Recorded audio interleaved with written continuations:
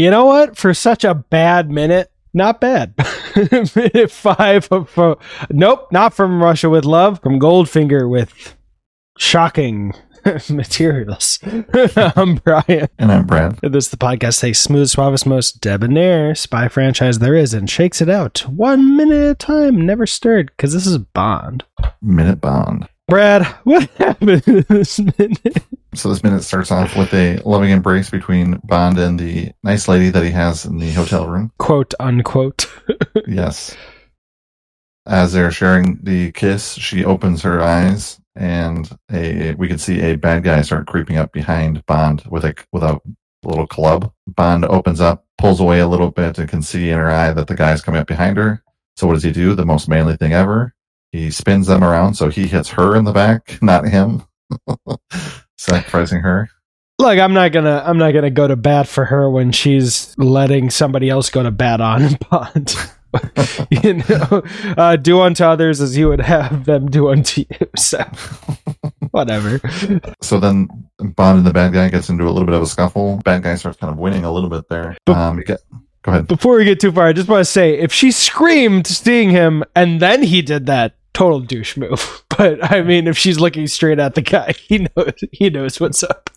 Yeah. The bad guy kind of getting him a little bit. The bad guy steps back to take a big swing. When he does that, Bond is able to get underneath him and kind of flip him over his back. And that's kind of when Bond starts taking over. They scuffle a little bit, and he eventually throws him into the bath. The guy sees the gun that Bond placed down in this holster hanging next to the bath. He goes to grab for that, kind of fumbles a little bit. Once he's able to get it and hold on to it for a second, Bond notices the heat lamp that you had mentioned before, slaps the heat lamp and shocks him in the bath. Bond slowly walks over, grabs the holster and everything, puts it on, and gives us a one-liner quip of shocking. I was worried that this minute was going to end before that happened.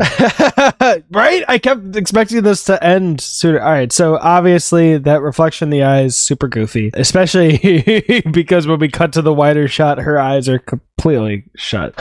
So not even continuity with that, although I get it. She's getting ready to be whipped around. And yeah, this guy's just been in the corner, hanging out behind the dresser. Just chilling. He's just waiting for his opportunity to strike and happened to see it without getting caught, which is pretty good on them. Pretty lucky.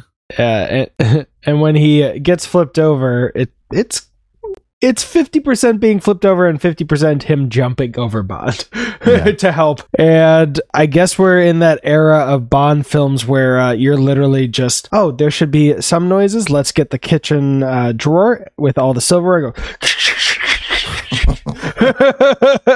He's bumping 2 things on the makeup counter. 7 forks. I can't wait till we get to the era of Roger Moore with the judo chops and just knock somebody out with a judo chop. That's my favorite. If it wasn't for the heat lamp, well, I guess it still stands. But when he starts grabbing at the gun and Bond just stands there, I'm like, dude, you had way more than enough time to jump at his hand and hold his hand from pointing the gun at you. But okay. Yeah. And of course, it's hilarious when he throws it into the water and then all of a sudden one spark and the whole thing gets red, like way more red than the light actually could make the bed, especially when the light's supposed to be malfunctioning. Hilarious. And yeah, I don't know what's going to happen in the next minute if Bond just walks out la-di-da after the woman's betrayed him. Which I guess... She groans on the floor, but he doesn't really make any effort to help her at all. Yeah, I mean, I guess that... I guess that justifies her jumping into the bath so quickly. Like, I need to be distracting for him to get ambushed. Otherwise, yeah, I don't know. I wonder how this... Never mind. I was just going to say, I wonder how this relates to the book and how these scenes get thought up and what's supposed to be happening if you know all the information. Yeah. I think that if I remember right, we're kind of closing down the cold open. We haven't hit like the main story yet, so... Yeah, and I'm also wondering, especially because, if she knows he's going to do something, why is the plan let him blow the thing up and then get him? Because this is, less than 60 seconds since everything blew up? Yeah. So how could you premeditate all this? Maybe she didn't know he was going to blow up. Maybe she was just told that, he is who he is and we need to distract him and kind of keep an eye on him. The easiest way to do that is just, let Bond do Bond things and, put an attractive woman and let her follow him around. That makes sense. I mean, it happens a lot. Way more than this guy.